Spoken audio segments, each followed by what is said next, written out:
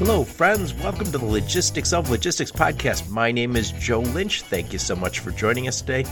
On the Logistics of Logistics, I talk to experts in logistics and transportation, warehousing, fulfillment, supply chain, and of course, technology.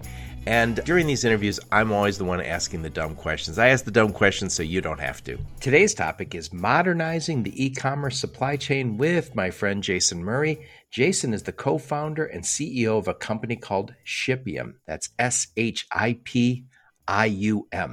Shipium helps businesses deliver their shipments fast, free, and on time with the first enterprise shipping platform for modern operators. Before Shipium, Jason was a VP at Amazon, so he knows a thing or two about e-commerce and logistics. So check out our conversation. So how's it going, Jason? Great. Thanks for having me. It's great to be here. I'm excited to talk to you about this. E-commerce supply chain is not easy. So Jason, please introduce yourself and your company and where you're calling from today. Yeah, so my name's Jason Murray. I'm the CEO and co-founder of a company called Shipium. We have an e-commerce platform that's focused on optimizing the e-commerce supply chain. So we do stuff like rate shopping, transportation optimization on the back end, delivery promise, order routing, and sourcing of orders from different nodes. All of those things that kind of bring costs down and increase speed for your e-commerce deliveries. I'm calling from Seattle, Washington. Very nice, very nice. And the Blue Angels stopped by to celebrate you being on my podcast, so we might hear them in the background. That is correct. Seafair is a second thing, and then they're mostly here for the podcast, though. Yeah. So getting back to it, modernizing the e-commerce supply chain. You say Shipium, it's not, is it a shipping software or is it managing the rest of the functions? We think of it as shipping management software, but the way to think about it is the supply chain is this. The e-commerce supply chain is a series of decisions, right? And if you do a good job early on with those decisions, you're going to get better outcomes on the back end. So what we're doing is obviously using as much data as possible to optimize each of those decision points, and then you get better results in terms of speed and cost. So, for example, if you position your inventory correctly, you're going to be able to get it there faster and cheaper. If you decide how to route your orders correctly such that you maintain that inventory position, you also are able to get cheaper and faster shipping. And then when you get to the end, you have all this data about carriers, their performance, their cost structure, limits, etc. You can make a well-informed decision on which carrier you should choose to actually fulfill the order. Yep. Before we hit record, I was telling you something that's come up on the podcast lately, and that is when I was in automotive, we had transportation costs and logistics costs that we thought about 5 or 10% of revenue. And by the way, we had lots of full trucks going from a supplier to a factory or to an assembly plant.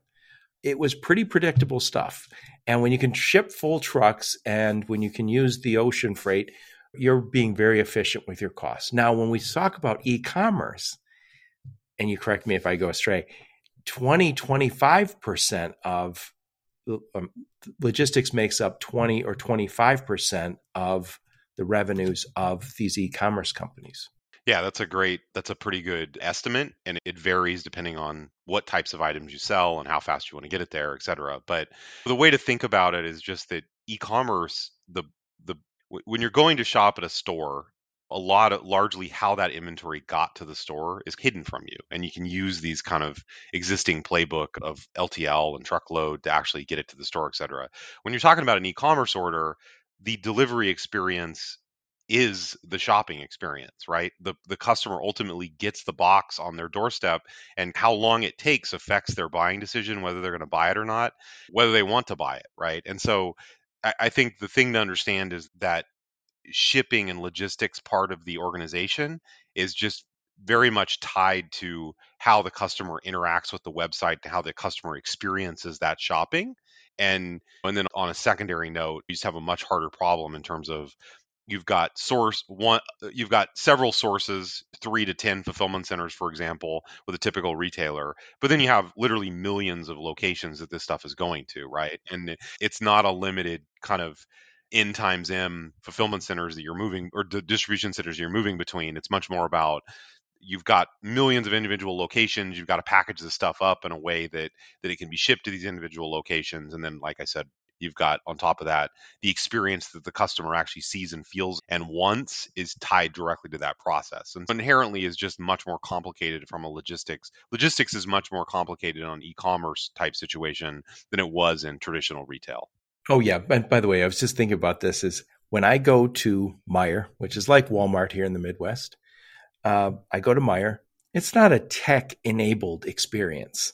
I don't ever think to myself, oh, I got to pull out my phone and do something here. Now, maybe that'll change, but I never look at that as a technology enabled experience.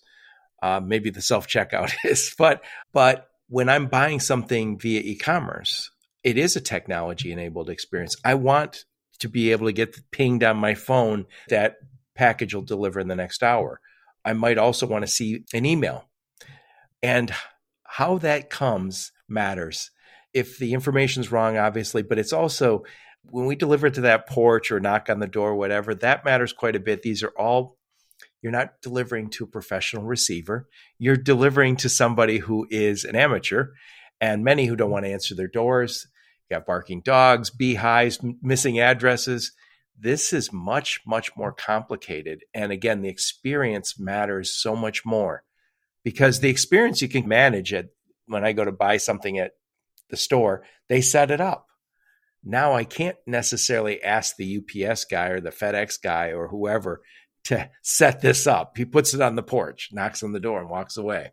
Yeah, and you have millions of employees in these shippers, these carriers who are indirectly representing you, right? In Amazon's case, it's much more they do a lot of themselves now, and that was one of the motivations for actually doing that is they wanted to control the experience as much as possible end to end, and that's been Amazon's MO. But yes, it definitely how the customer kind of feels and interacts with the website is affected by what happens in logistics. And I think us logistics guys who are used to being more in the background, it's an uncomfortable position to be in. Honestly, we have to talk to the COO, has to talk to the CMO, and for years they've avoided each other.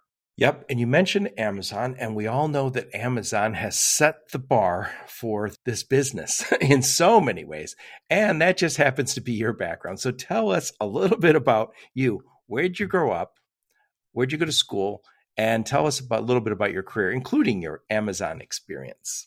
Yeah, I'm a kind of a rare bird in terms of this area, which I'm actually a Washington native. I grew up Oh, I in didn't know there was such a thing. yeah, it's very uncommon.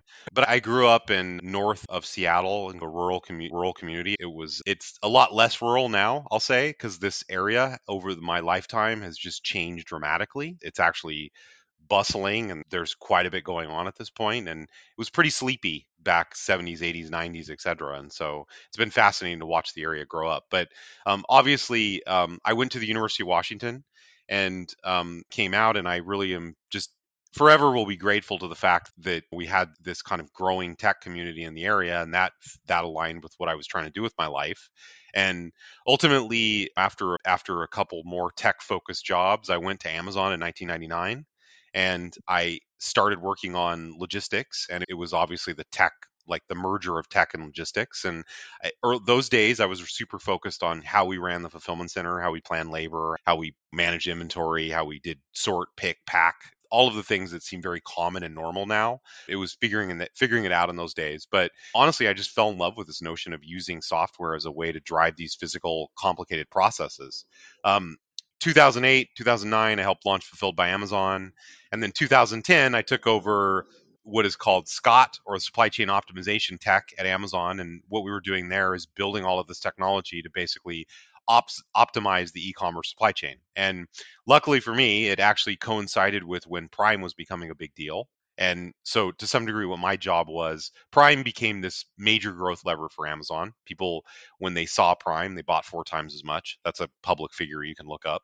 Wow. And yeah, it's pretty amazing. And there's multiple reasons. One is you've spent money, and so you obviously want to get your money out of it. But the bigger, more important reason is you have this very reliable delivery experience you can build on, and it just changes your whole perception of e-commerce. And this started working. The labeling of Prime started working.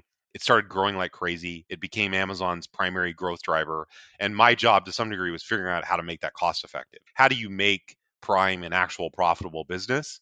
By optimizing how you think about inventory planning, transportation planning, even building planning to some degree to optimize all this way this stuff runs. And so over the next 7 years, built this team from maybe 20, 30 people up to well over 1,000. I'm sure it's larger than that now.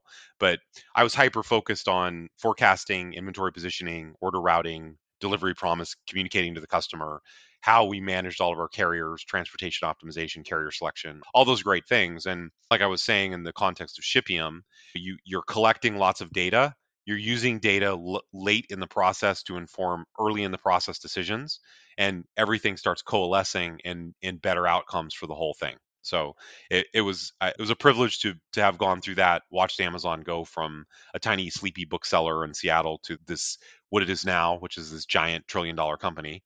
But obviously, as you can connect the dots, Shipium is largely a you know what the concepts and how we built tech and how we scaled all this stuff. We're taking that and applying those concepts to Shipium and trying to bring those concepts to the rest of the market.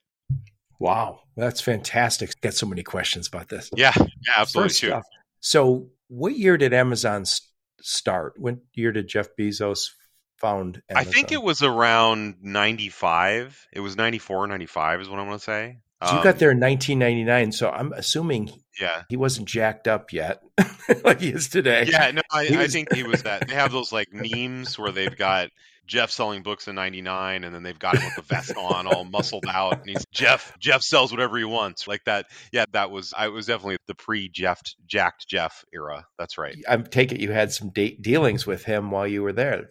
Yeah, I had some interactions as it was a small company. The kind of years that would have really been heavy, I was a software developer, and so I would say pretty limited interaction. My most of my interaction with Bezos and the S team overall was more as I took over the supply chain and started building out that team, because I think it was this critically important piece to Amazon retail that we get this figured out. Because I'm talking about it. Sometimes you talk about things in hindsight and you overemphasize, like Prime was a growth driver.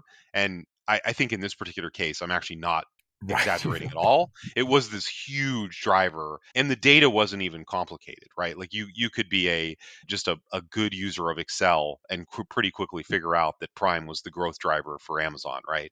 And so you don't need to apply econometrics to see that this was what was going to pull Amazon out. Because I think 2008, 2009 it was a little bit questionable with kind of the longer shipping times. It was really hard for Amazon to fully compete with the entire retail market. And so Prime was the unlock that kind of brought what you would think of traditionally as what you're going to buy from a Target or a CVS or whatever.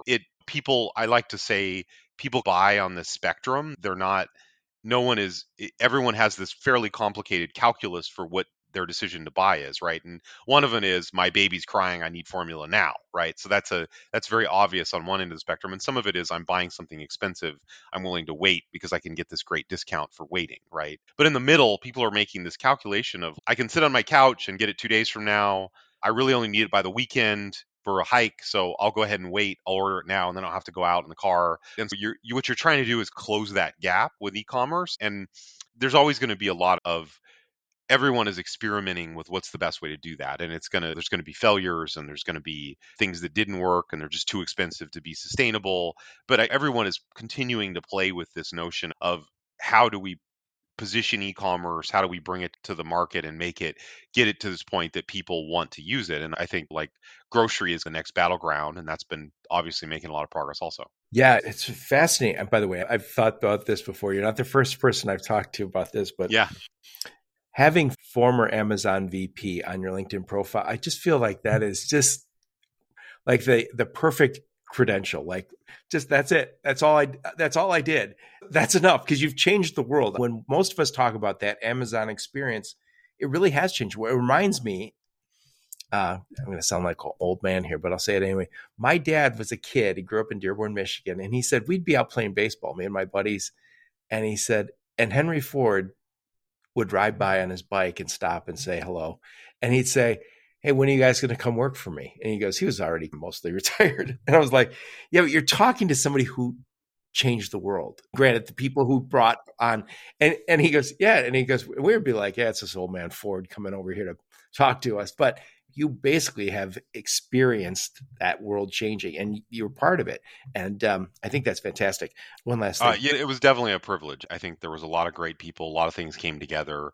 Jeff Bezos was an amazing and inspirational leader. And to be kind of part of that journey, I just consider it to be, I'm very lucky to have been part of that. And I think I obviously contributed my parts to it, but it was a very exciting thing to see retail was ripe for disruption.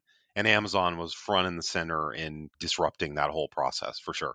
Yeah, I want to take a quick time out to tell you you can now listen to the Logistics of Logistics on Wreaths Across America Radio. I'll put a link in the show notes. Wreaths Across America provides informational, inspiring content about members of the U.S. Armed Forces, their families, and military veterans.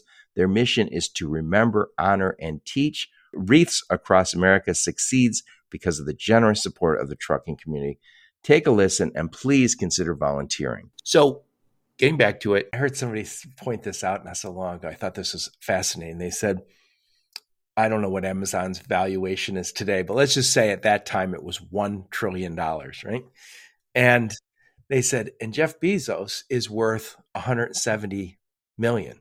So $830 billion of wealth was created. I guess all of us, anyone who has a stock portfolio, you probably own Amazon. And it's absolutely, you were part of the rocket ship. But If you live in Seattle, the joke is that you own Amazon if you own a house because the housing prices also track with the stock. So that's I own Amazon stock and I also own indirect Amazon stock through the housing market. So funny, but anyway. Very nice. So when and why did you start Shipium? I left Amazon in 2018, and I think I really fancy myself as being I think I just enjoy the smaller company building process, right? And Amazon is at such a scale now that it's inevitable that it's going to be more complicated to get anything done. It should be. That's just how things work. And I so from a personal level, I wanted to go get back into smaller company dynamics and be like a little more on the front line, if you would say. When I left Amazon, though, I did not plan on starting a company, right? It was really more about I think one of the my thoughts was maybe I'll become a CTO at an earlier stage private company. What happened though was when as through this process I was trying to understand the market outside of Amazon. And if you're in Amazon, one of the downsides of it is it's quite a bit of a bubble. Like you do It's half the you market. lose yeah, you lose also the bubble in kind of a dome, like a closed society, and you start to lose what's happening in the rest of the world, and all of your thoughts and biases are very kind of Amazon focused. And so I always say it takes a year to get the nanobots out of your system where you can actually go through this process. So I played around with a couple things. I explored the freight forwarding space. This was back when Flexport was really picking up steam when in 2018 and stuff. And I did some consulting, did just was jumping around. But as I explored the space, the one thing that was just very apparent was I knew what it takes to build a scaled efficient e-commerce operation, and that tooling was missing. There was a lot of focus on WMS, a lot of focus on like we're going to build carriers to compete with UPS. So there's a lot of that out there, but this whole kind of coordination and optimization layer of the different stages of an e-commerce supply chain was largely lacking. And so I ended up reconnecting with my co-founder, Mac Brown, who I also actually started within 2 days of Amazon in 1999. So we've been lifelong friends as a result of that coincidence. But we started iterating on this, and we ultimately started the company with this. When you're that early as a company, you don't know exactly what your product's going to be, but the North Star is there's so much value you can accrete from this process that we have to be able to find something, right? And so the challenge over the last 3 years as we built up Shipium is it's figuring out how do you package this stuff and how do you basically make it consumable to the larger market.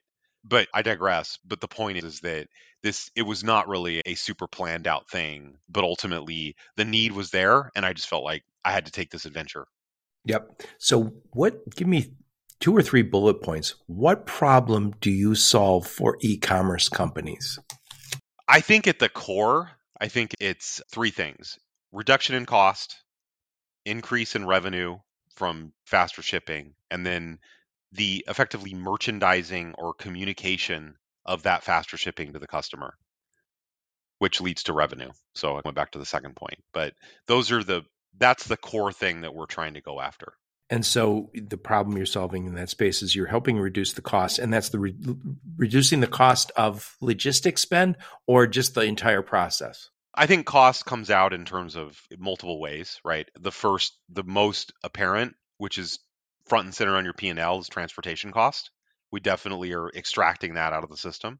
The second is probably operational cost and burden that people have to do to manage as these e-commerce operations get more complicated. It requires more people, more analysts, more infrastructure to run, apparatus to run this whole thing. And so reducing that, definitely a big part of it. And then I think thirdly, just more or less a traditional SaaS company type sale. Anytime the software to do all this stuff is complicated, and it really only makes sense. Amazon and maybe Walmart are probably the only two companies that can truly justify building this on their own. In other words, you cannot hire enough engineers and data scientists, and we'll use AI now, right, to justify doing this for one company. It has to be that complexity has to be spread across. So it's also this reduction in developer cost. Yep. So if I think about being an e-commerce seller, let's just say, do you work with the smallest, or do they have to be a certain size before you can work with them? Our customer is typically a little bit larger. And I use the number 250K or 500K shipments before it matters. And really, there's a couple reasons why. The first is that you have to have some amount of scale to justify the fixed cost of going through this integration and the setup with Shipium. So that's the first thing. And then I think the second thing is just like typically you're not going to be able to justify having multiple carriers and running a more complicated operation until you have a certain size and scale. So if they're 250 or 250K or 500K shipments, those are small parcel shipments. By that time, I've got to be in a warehouse, right? I got a warehousing and fulfillment partner Yeah, that's usually. usually at that point they have some sort of their own facility that they're starting or they're close to it. And we definitely work with 3PLs too, where that's where you end up aggregating that smaller volume. Okay, so if I think about my WMS, I use that WMS to manage my inventory. When I think about same day, next day, the challenge with that is I have to have my inventory multiple places, probably maybe 2, 3, 4, 5 places across the country. So I pick some warehousing company that has those locations somewhere on the West Coast, somewhere in the middle, wherever, so I can support same day, next day. Now there's a WMS, and that sometimes has an inventory management piece to it. Where do you guys fit in that? That's one of the tech stacks. Yeah. Yeah, I would encourage you to think of it as this like sliding scale. People have like stores with inventory, they want to do ship from store, and we can help with that. The shipping operations is not going to be as complicated. Sometimes they will have their own facilities and then they will offload some of the forward deployed inventory to 3PLs, et cetera, for some set of their inventory to be more in that next day, same day, and we also can help with that. But no, I think back to your specific question, we are basically talking to the WMS. So you can imagine the WMS is going to help you pick stuff. It's going to help you sort it into individual kind of groupings that are associated with shipments. You're then going to pack it using the WMS. And at that point, you have a box. It's got a weight, it's got dimensions.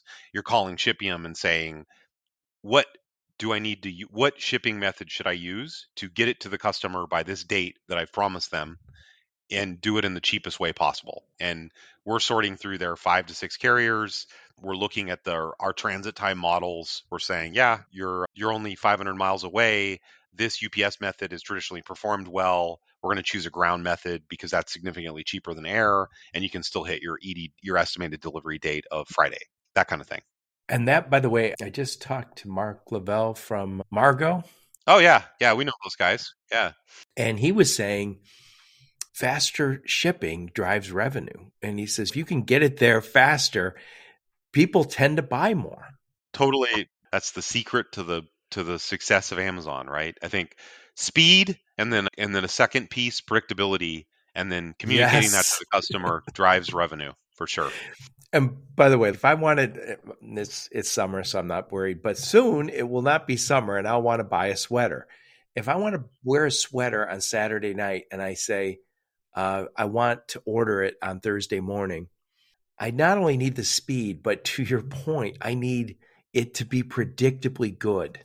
I need to be able to say, it's supposed to be here in a day, but maybe it gets here Sunday morning and I had to run out and buy a sweater at the last minute at the mall. And I Exactly. don't. Yeah. And by the way, I got to tell you this, guys. I went out to the very nice mall here in the Detroit metro area. I won't mention the name because I don't want to be mean, but just wanted to buy a few shirts, just short sleeve shirts, just no big deal, right? I couldn't find what I wanted. It's a funny thing. It's going to the mall has become a kind of a chore.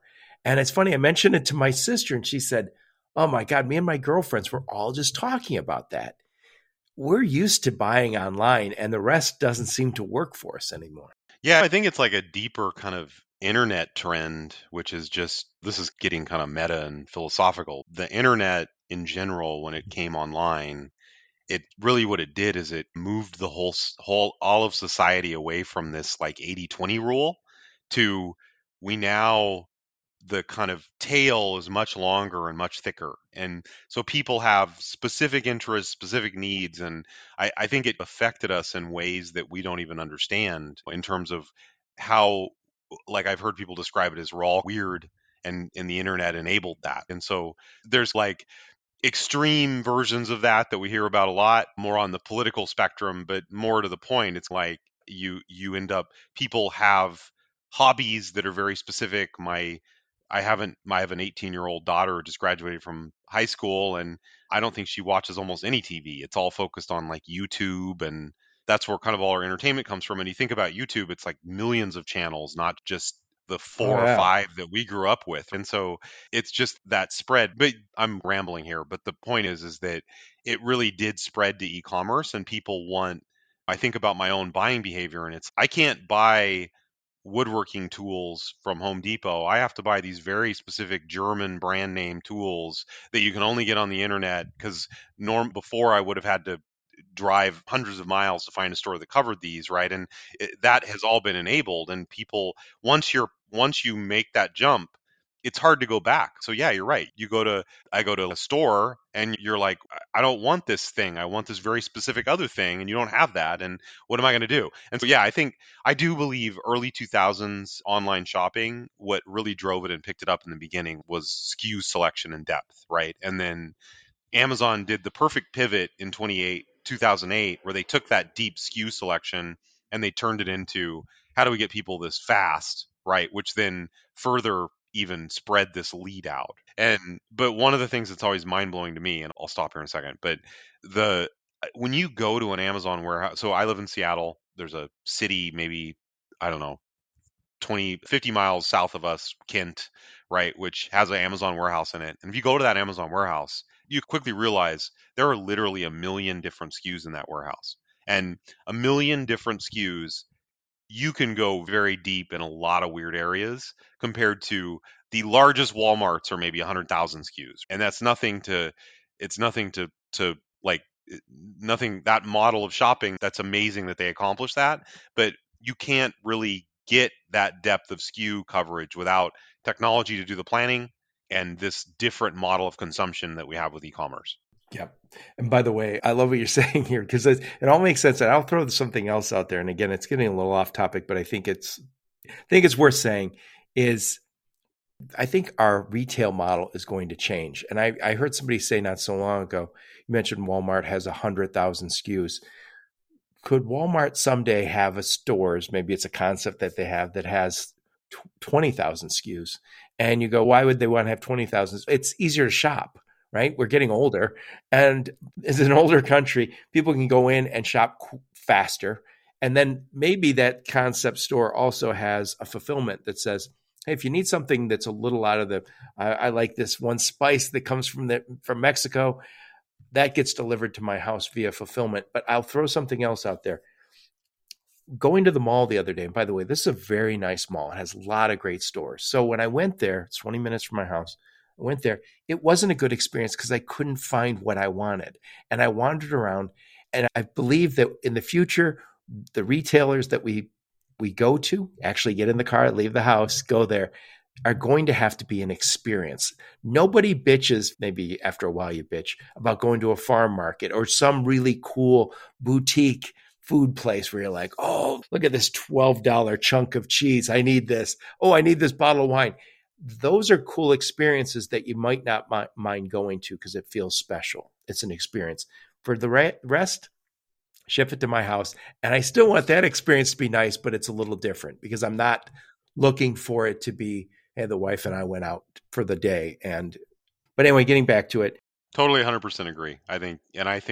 I'm bullish on the front of store, back of store concept. I think that's going to start getting some traction where you have fulfillment centers, lots of effectively fulfillment centers with a deeper SKU selection and sorting capability, and they're organized around efficiency for picking, packing e-commerce. And then you have effectively a store in the front with less SKUs that's being replenished from that fulfillment center, but is also available for quick items. So I agree with that model Yeah. 100%. And by the way, we all love Costco. Costco is my favorite store. Very few SKUs, but what they do is they go out and curate the very best stuff. They get a Yeah, great price on exactly. it. And when I go buy ibuprofen, I buy a lifetime supply, 800 pills, but it's a great deal. Costco, Aldi, Trader Joe's, all very few SKUs, but we love those stores. I've used the example of Target. Target has a grocery store that I like very much. It's curated. They I can't buy 20 different kinds of peanut butter there, but I only one kind. So if they pick the right one for me, I don't care. Anyway, get way off topic. So getting back to it, you guys connect. You connect to my WMS and you help me pick the right software. And by the way, you use the example, pick this UPS service. Speak to how many different service levels UPS has for moving shipments because I think it's enormous. Oh God, what is the number? I'd guess probably 30. I think you have various service levels, you have the international mix, you have the UPS mail innovation stuff where they use the post office. There's a lot of different options, and then you multiply that by multiple carriers and you end up with a very confusing, frankly, just something that humans are not particularly good at sorting through, right? It's just too complicated to keep in your head.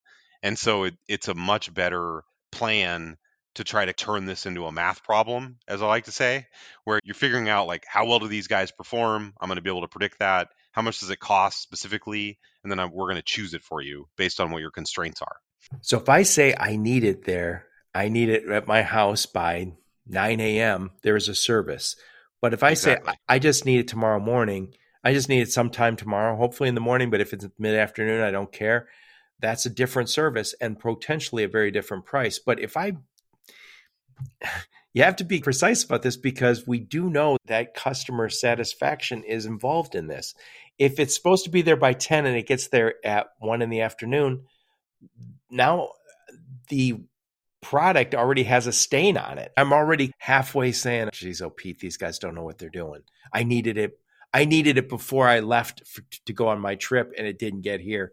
When I get home, I will always remember this as the shirt that got here too late. Yeah, exactly.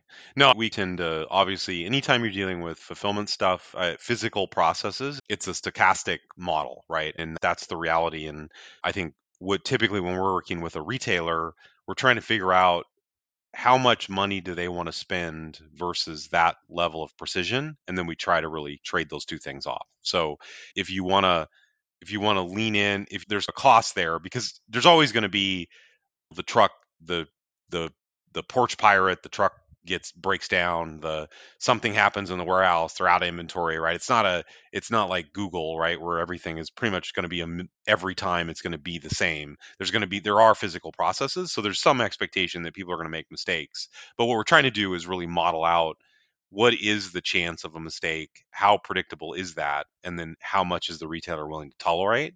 And that's just a reality of living in this in the world that we live in. So you can tell me for a UPS shipment going to this zip code on this date, yeah, I feel there's a very high confidence that this is good. And you're not basing it on what UPS told you. You're basing it on all of the data that you've collected from previous Exactly. transactions.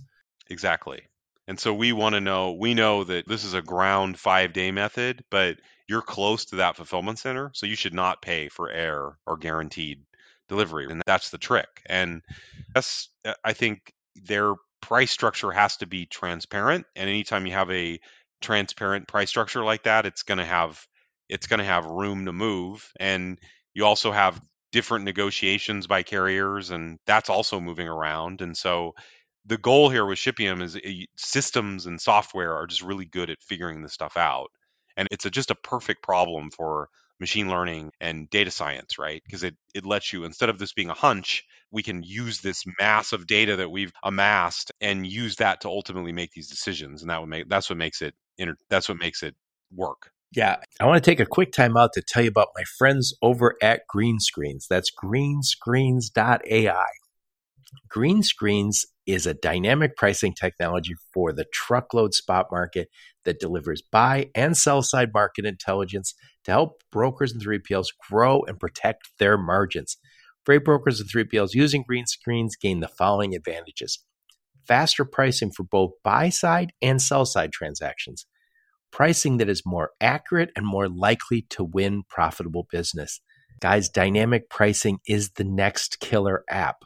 Hundreds of freight brokers are already using it because it enables them to develop faster, more accurate quotes. This is the time. Check out Greenscreens in the show notes, greenscreens.ai.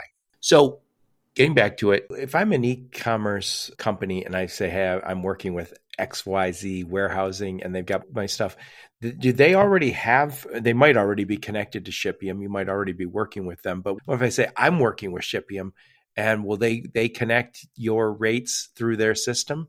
Usually it's complicated is the answer, but typically there's a way usually to say it has a little bit to do with kind of the asymmetry of the retailer and the warehouse, right? So if the retailer is large, then they absolutely can say you should be using our rates and our decisions at that warehouse. And we're happy to pass them through the retailer to the 3PL, for example, or directly connect on behalf of the retailer to the 3PL. And we've done both of those.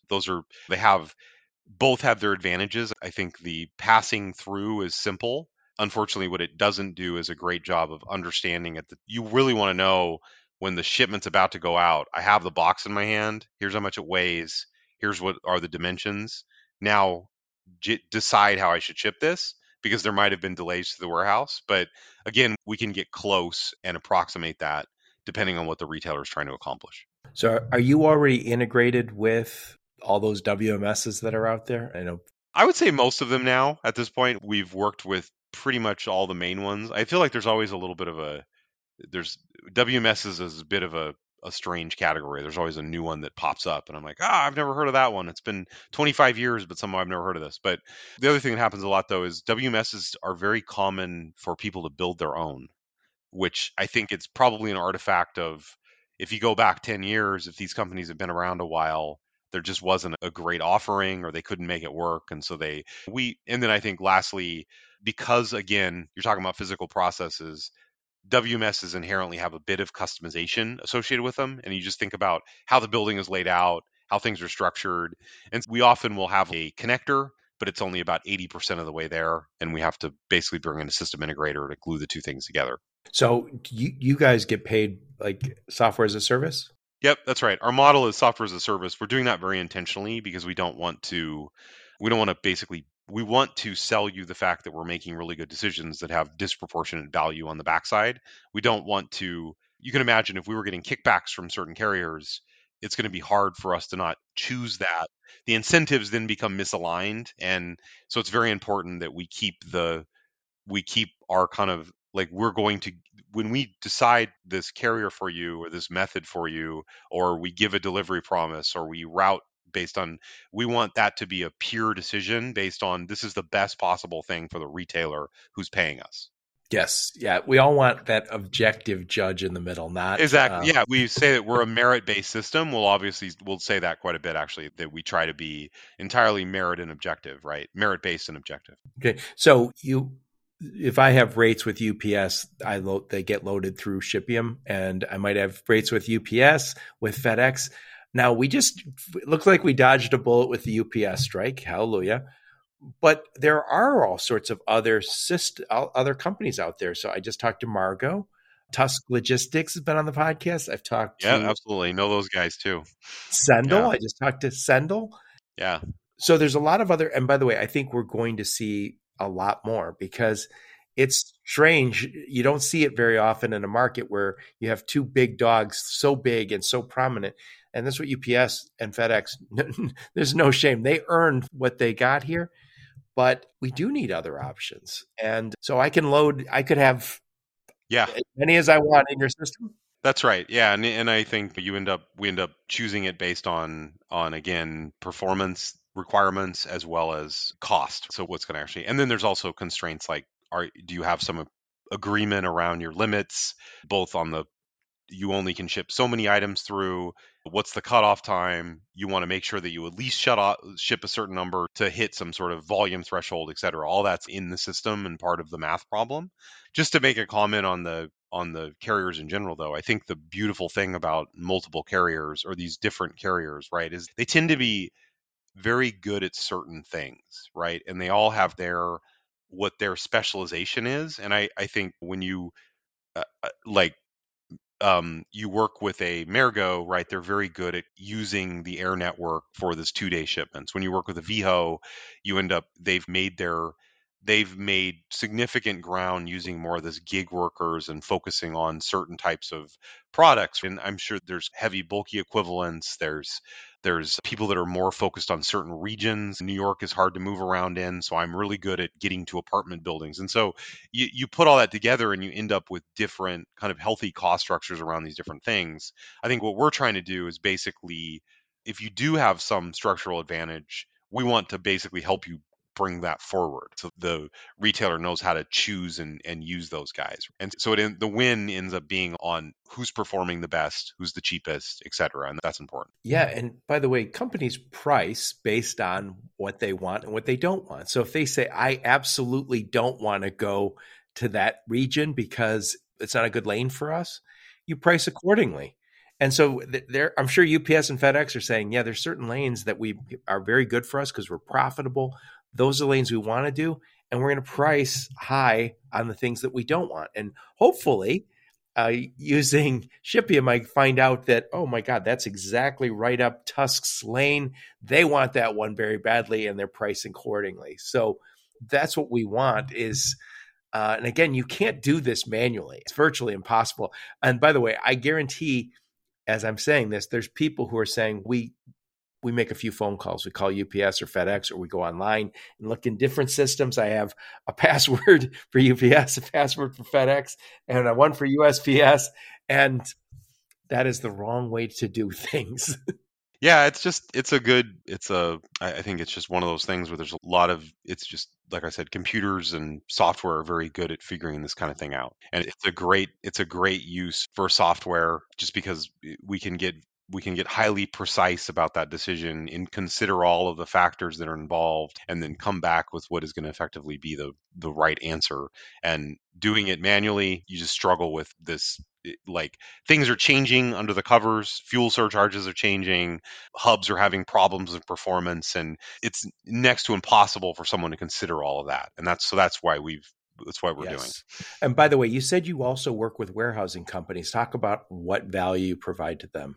So I would say like specifically 3PLs is what we have several customers that are 3PLs, and I mentioned threshold on size. And so one obvious thing is if they're essentially, I have warehouses, I'm bringing in multiple smaller customers, I'm now able to consolidate this volume in my building such that I have now a large amount of volume.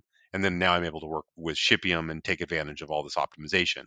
But one of the challenges with 3PLs versus a retailer that's more present is that you have multiple tenants in your building. You have specific carrier configurations and parameters per each of those tenants. And sometimes, like I mentioned earlier, the tenant is bringing their own rates. Sometimes you're providing the rates. And in those scenarios, we end up being more useful as a way for the 3PL to manage the complexity.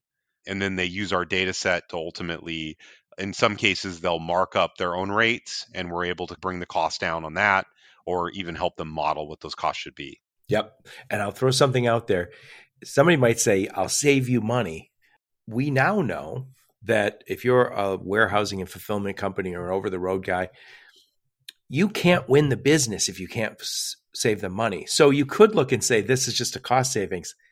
It's a revenue enhancer because you aren't getting that business unless you can save them money.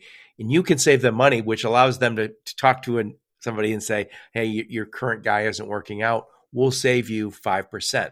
So it's revenue for you. We have to start framing it that way because I think so many warehousing and fulfillment companies look and say, oh, okay, cool, another software. But if that software doesn't help me win new business, Yeah. do I really want it? Do I really want it? I think one thing that's interesting is just this is a little bit maybe down the rabbit hole, but one of the ways that 3PLs would traditionally charge for transportation is they would just take a markup on the transportation, right?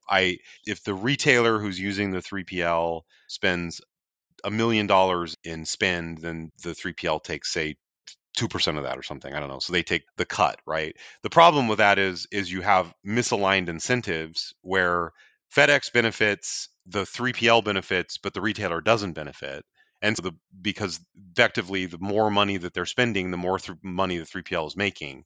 And so what we're seeing a lot of is people are moving more to the 3PL will fix the rates and then they will effectively they'll charge on top of it, and then that motivates the right behavior where it's I want to get this as cheap as possible. And if you're talking about things like 4PLs, then you even inject, okay, you also should position things in the correct location because that's gonna have implications on cost and everything else. And I think there's always challenges with aligning incentives correctly, and it's particularly present in the logistics industry. Yeah. And by the way, if you're at a big company, and I'm just thinking, if I was at one of these Walmarts and then I'm working with somebody who's giving me rates and they're marking them up, I want to know.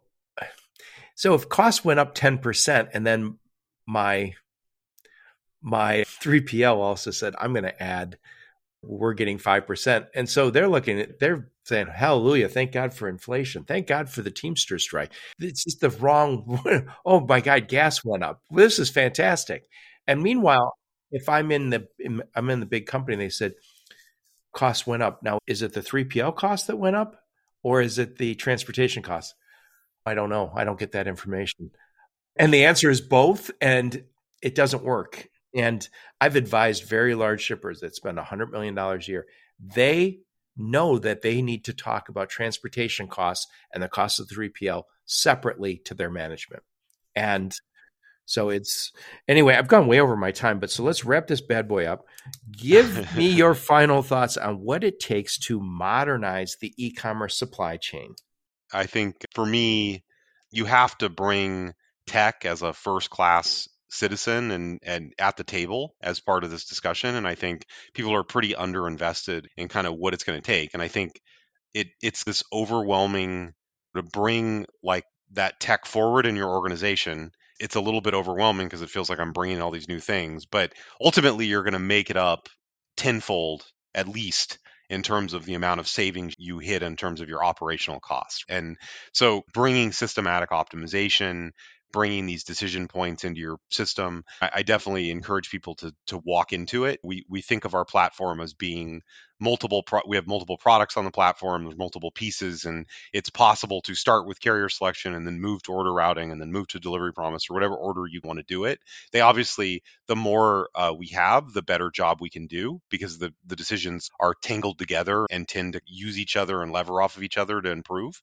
But you have to start somewhere, and it's important that you start investing in actually the tech in your organization. Otherwise, you're being penny wise and pound foolish in terms of I'm maybe not spending as much on tech, but I'm actually losing it on the back end. And it's important to tile that together.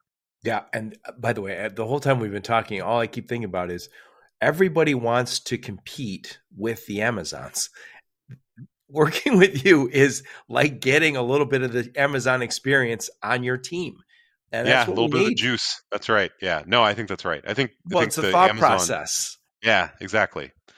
Yeah, and I think the Amazon, there's multiple factors like I talked about in the beginning that make up Amazon, but tech is a huge one, and we're trying to level the playing field with that at least. Yep. Excellent. Excellent. So I like to interview smart, interesting people like you, Jason.